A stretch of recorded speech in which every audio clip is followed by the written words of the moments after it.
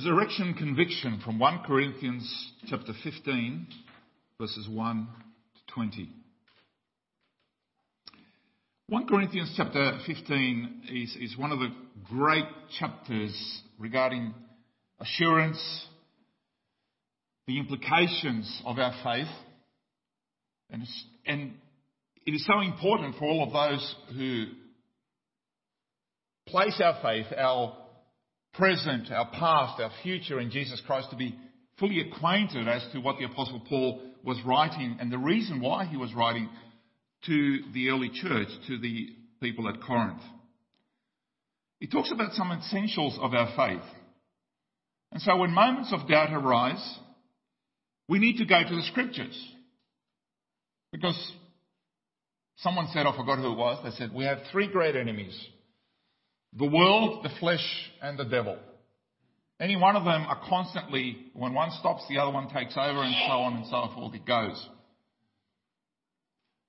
And we want to share with others what we believe. It's not just for us, for ourselves, but this gospel has to continue, has to be shared because of the Great Commission that Jesus told us, that we are to go into all the world sharing the beauty of the gospel. So verse 1 tells us about the essential gospel. Now, brothers and sisters, I want to remind you of the gospel I preached to you, which you received and on which you have taken your stand. And when the Apostle Paul says taking your stand, he really means that. When you take a stand, you're unmovable. Your position is fixed. Doesn't matter the opposition, doesn't matter the persecution. This is something that you will not compromise upon. This is what it means to take a stand. And sometimes there is a discussion in the church about what is the message we as Christians are called to share with other people. Some folks say it involves helping the poor, experiencing healing, finding wholeness, etc., etc. Now, these may be the results of the gospel, but in his epistles, Paul makes it clear that this is not the crux of the message. The word gospel means good news. So when Christians talk about the gospel, they're simply telling the good news about Jesus. Our problem is our sin, with the penalty of sin being death. God's provision is salvation through Jesus Christ, who died on the cross and rose again. And we come to be included in that salvation by repentance of our sins and faith in Jesus Christ. And from that moment on, we go on to live a new life in Him. Obviously, that is the crux of the gospel, but that from there everything else flows. And it is impossible to exaggerate the importance of having a true gospel for our faith. Many denominations, many pastors from many different pulpits are in this to believe moment in time, diluting, lowering the bar of what it means to believe in the true gospel. Well, you don't have to believe that, and you don't have to believe in that. And you still be calling yourself a Christian. Well, I don't know. Martin Luther King, for example, Baptist pastor. He didn't believe in the virgin birth. Didn't believe in the resurrection. I don't know what he believed in the end, and still. So you can be a Baptist and still not be a Christian, really. There you go. Go figure that one out.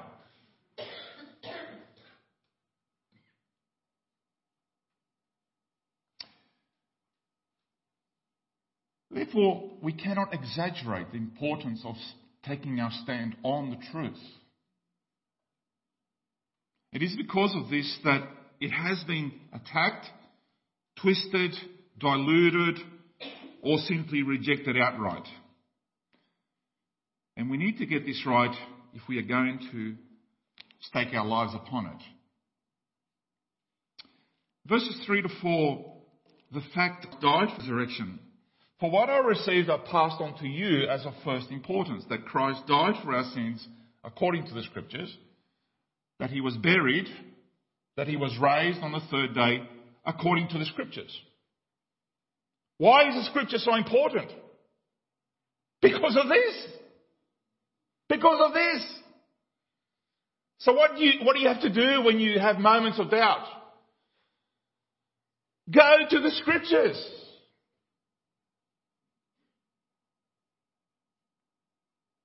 It is interesting that Paul does not begin with the birth of Christ, although that is such an important truth.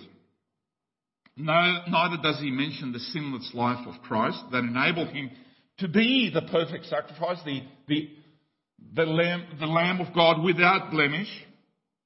He does not mention the miracles of Christ, even though there were so many of them that displayed his divine power. No, he begins with the death of Christ because that is where the gospel begins. It begins with his sacrificial death in payment for our sins. Crucified, as we risen, as the Scriptures say. And just as we saw on the previous couple of Sundays, just as the Scriptures foretold, particularly Isaiah chapter 53. There are well over 300 verses concerned with the subject of Jesus' resurrection in the New Testament. That means that it's a pretty important subject. It's not one of those, you can believe it in if you want. No, if you don't believe in it, dare I say it, and I will say it, you're not a Christian. You might carry the label, you might even have the little fish behind your car, but you're not a Christian. Jesus rising from the dead is the greatest news ever. But it's difficult to accept because dead people tend to stay dead.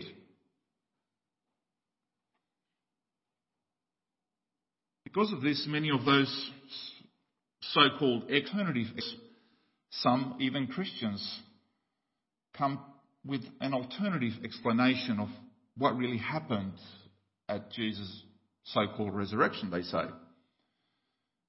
And they claim that in order to get to the truth of the Bible, to the Scriptures, we need to strip away some of the so-called myth, they call it a myth, surrounding him. Rubbish.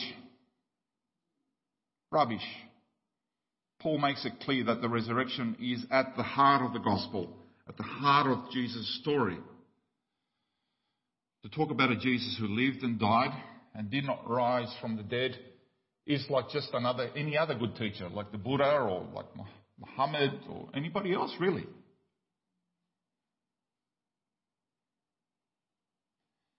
Any church that doesn't preach this might be a good church. It might do a lot of good things for a lot of people, but don't call yourself a Christian church. Don't. It's embarrassing. The evidence of the resurrection, verses 5 to 11. Even from the rest days, people were obviously already questioning the events surrounding the resurrection. Like I said, people since the garden, people who died tend to stay dead. And that's been the same story since the beginning of time. This is why Paul gives us the most comprehensive list of eyewitnesses who can testify that they have seen the risen Lord. He mentions Peter and the other apostles and 500 people who also saw Jesus. Where did these 500 people, when did it happen? It could have happened when Jesus gave his Great Commission in Matthew chapter 28. And some 20 years, Paul is writing this some 20 years after the event. And many of those witnesses who were there then would have been still alive now in Paul's day. So he says, if anybody has any questions, get on the phone, get on Facebook, and ask them to your friends and talk about it. No, go and talk to these people. That's what we used to do. Personally. Go and check them out. I'll give you the list. I'll give you the address. Go and check them out. They were there. They can tell you. It's not just one person who's a nutcase. All of these people. So there was something there. It actually happened.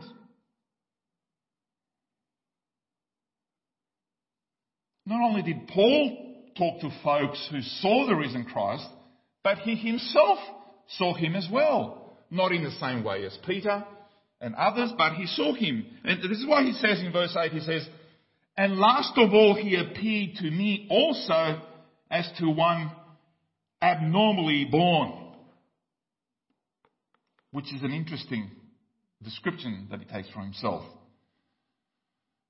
Now, when did Jesus appear to Paul on the road to Damascus? Obviously, it happened within the first 5 years after the resurrection of Jesus.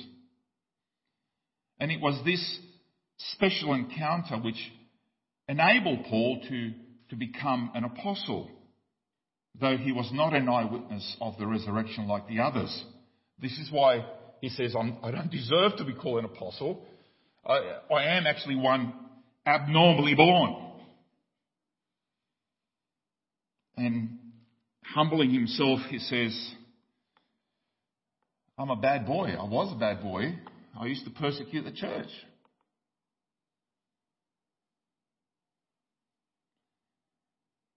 Sometimes our past can catch up with us, and in moments of doubt, many of us here can say, wow, I've done some stupid things in my life. And to our shame, that's part of who we are. But to God's glory, we are here and singing His praises. Didn't we sing some wonderful stuff already? Our life, we're all, in a way, we're all abnormally born, right? But praise be to God that we're here. Someone else who had a checkered past, John Newton, you heard of him. He was once a slave trader before he came to faith, and he wrote Amazing Grace. A few years before he died, a friend was having breakfast with him, and as was their custom, they read from the Bible after a meal. And because Newton's eyes he was going blind, he was going dim, his friend would read. And then Newton would comment briefly on the passage.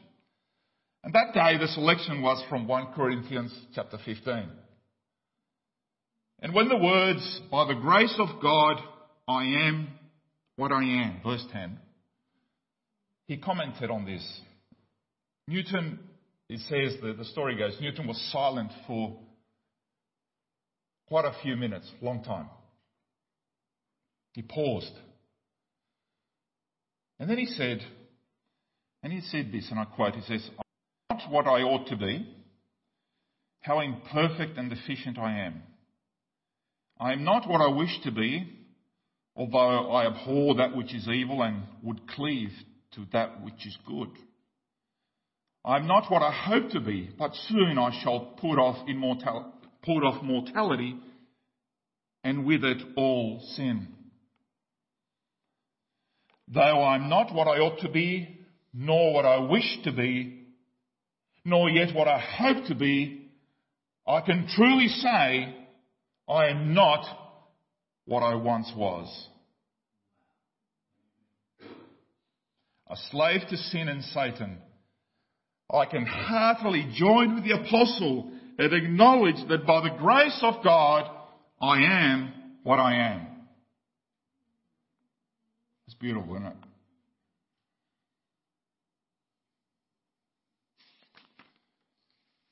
So what are the negative consequences? Verses 12 to 19. By that I mean, what are the negative consequences if all the stuff if all we are reading about the resurrection of Jesus if all of this is untrue, what are the consequences? Some strange ideas were already emerging in Corinth, in some of these churches that were planted. Ideas where Gnosticism was starting to come in, and they started to believe in Jesus' resurrection, but they didn't understand how that followed through to their own life, and they started to doubt in their own resurrection. Yet there is an intimate link for us between Jesus' resurrection and the resurrection of those who believe in him. To deny one is to deny the other. Mind you, it doesn't seem to stop a lot of religions out there that follow leaders who are dead. But for us, it certainly does. Everything hinges on the resurrection. And this is what the Apostle Paul was going on about. Doing here in verse 14. First of all, first implication is our preaching is useless. What I'm doing here is utterly useless. You're wasting your time. It makes no sense at all for me to stand here and for you to go out there and tell others about Christ who is still dead. Verse 14, your faith is useless. Your confidence is not in a living Lord, but in a dead one. We apostles, he says, are false witnesses. We are peddling a lie. We are liars when we say that Jesus is risen. Your faith is futile. Verse 17, a dead Jesus cannot help you. Worse than that, you are still in your sins. Verse 17, and you still carry the guilt and the consequence of sin because God did not accept Jesus' sacrifice on the cross. Therefore, we are dead. All of us, we are still dead in our sins. And those Christians who have died are also lost at 18. Few of us have had a few funerals in the last 6 months or a year. Loved ones. People that we walk with in the faith. And it's sad to see them go. But it's not a goodbye, but it's a see you later. Right? This is the hope that we have.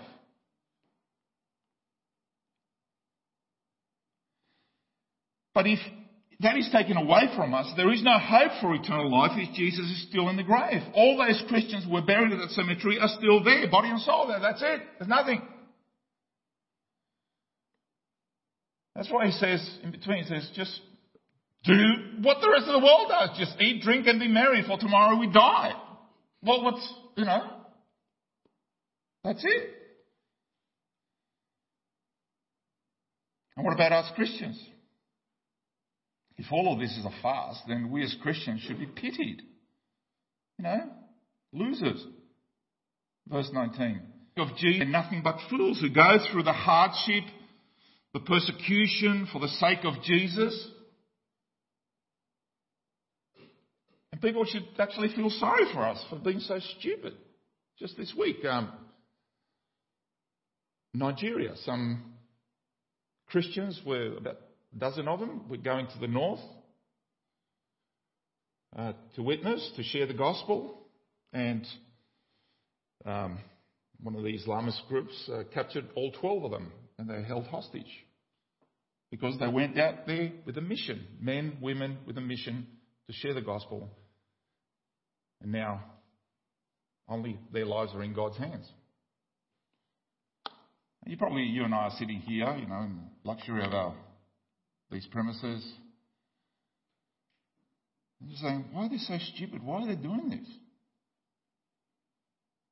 Well, because God compelled them to go.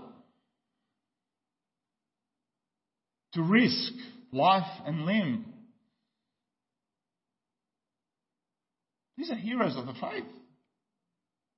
And this is exactly what happened with the early Christians, with the early church. They knew the consequences of standing up when a Roman soldier held a sword to their throat, says, "Do you confess Christ?" And they would say, "Absolutely." And they were gone. But if that was all a lie, shouldn't we be pitied and died for nothing? If we have no reason to believe in any of these promises that Jesus made, because there is nothing more than a corpse in a rotting tomb, and we somehow have been deluded in all of this, it's all a farce, it's all a lie, we've been conned, what's the point?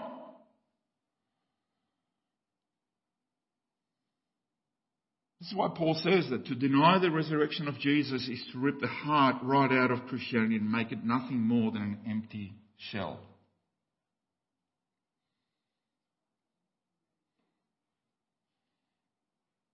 But obviously, that's not the end of the story. Verse 20, the positive consequences, if it is true.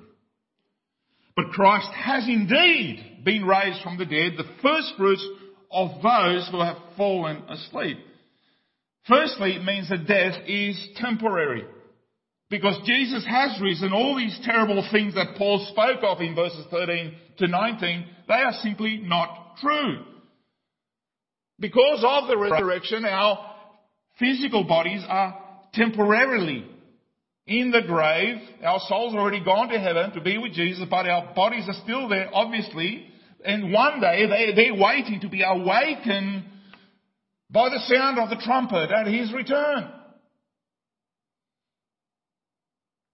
Jesus is the source of resurrection and life.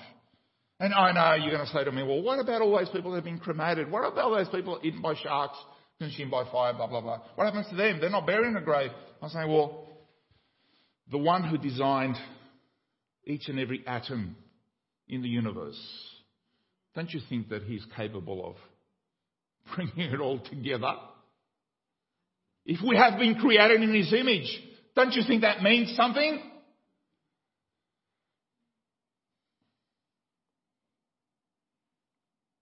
Jesus is the source of resurrection and life.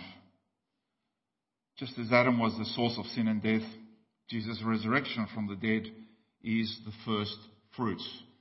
Remember how for the Jews, for the Israelites, they had to bring the first part of the harvest, they had to offer it to God as a thank you for the harvest. Well, Jesus' resurrection is a thank you for the harvest of the resurrection of new life, the first fruits. But this will not happen until the end of the age. The resurrection is the beginning of the conquest of death. Death is the last enemy to be destroyed, verse 26. That conquest, that complete conquest has started, but is not yet finalized. It's a bit like the moment that the Allies landed in France, in Normandy. That wasn't the end of the war. That was the beginning of the end, wasn't it? That event marked the end of the Nazi regime, and Jesus' resurrection marks the beginning of the end of the reign of sin and death.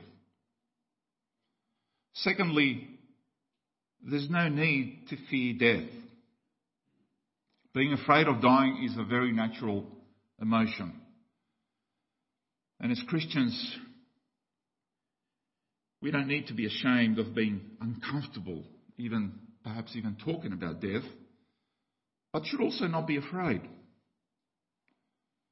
When someone close to us dies, Paul says in 1 Thessalonians 4:13 that it is okay to grieve with that friend or family member, but we should not grieve as those who have no hope. Our grieving is different. And the reason we face death with courage and hope is the resurrection. My body will one day, as it's getting worse. Every morning I'm looking in the mirror, it's getting worse. Right?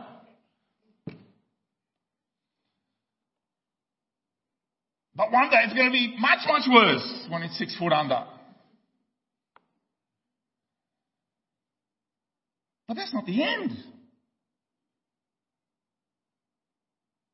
Because this body be awaiting its marvellous day of the resurrection. And so will yours. As someone has said, death is not extinguishing the light from the Christian. It is putting out the lamp because the dawn has come.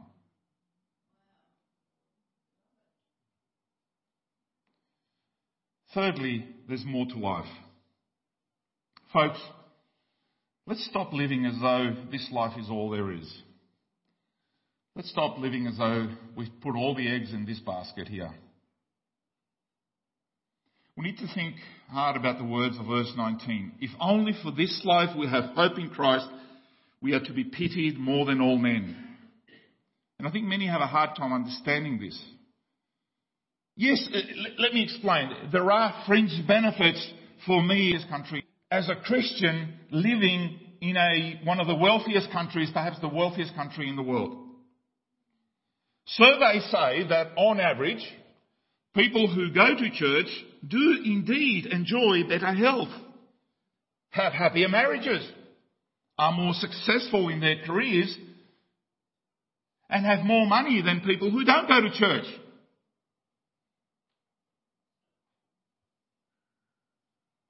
Even if there were no resurrection, even if we all just die and stay dead, maybe we could say that we would still choose to be a Christian for the new lifestyle.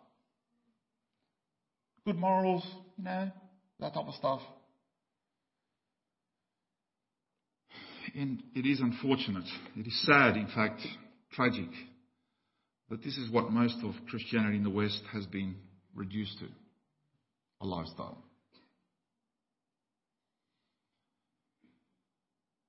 It is no more than a lifestyle promoted by the likes of Joel Osteen and his ilk. It would have been, Apostle Paul would have been absolutely shocked by this. But Jesus died just to give us a better lifestyle. No, it doesn't cut it.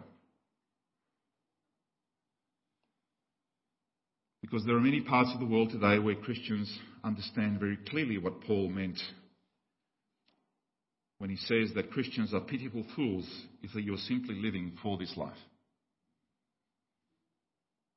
People in places like China, many pastors, their families and members undergoing re-education camps at this very moment. You know what re-education camps? We used to call them concentration camps during the Second World War. It's happening right now. I don't hear too much of it in the news, mind you. Northern Nigeria, Northern India. I think a lot of, if you were to give these people a copy of the book, Your Best Life Now, I'm sure they'd memorise it, wouldn't they? Great. Isn't this wonderful? Your best life now. No. Their life has actually become much harder because they are Christians. This goes beyond any lifestyle decision. Yet they look forward to what is ahead.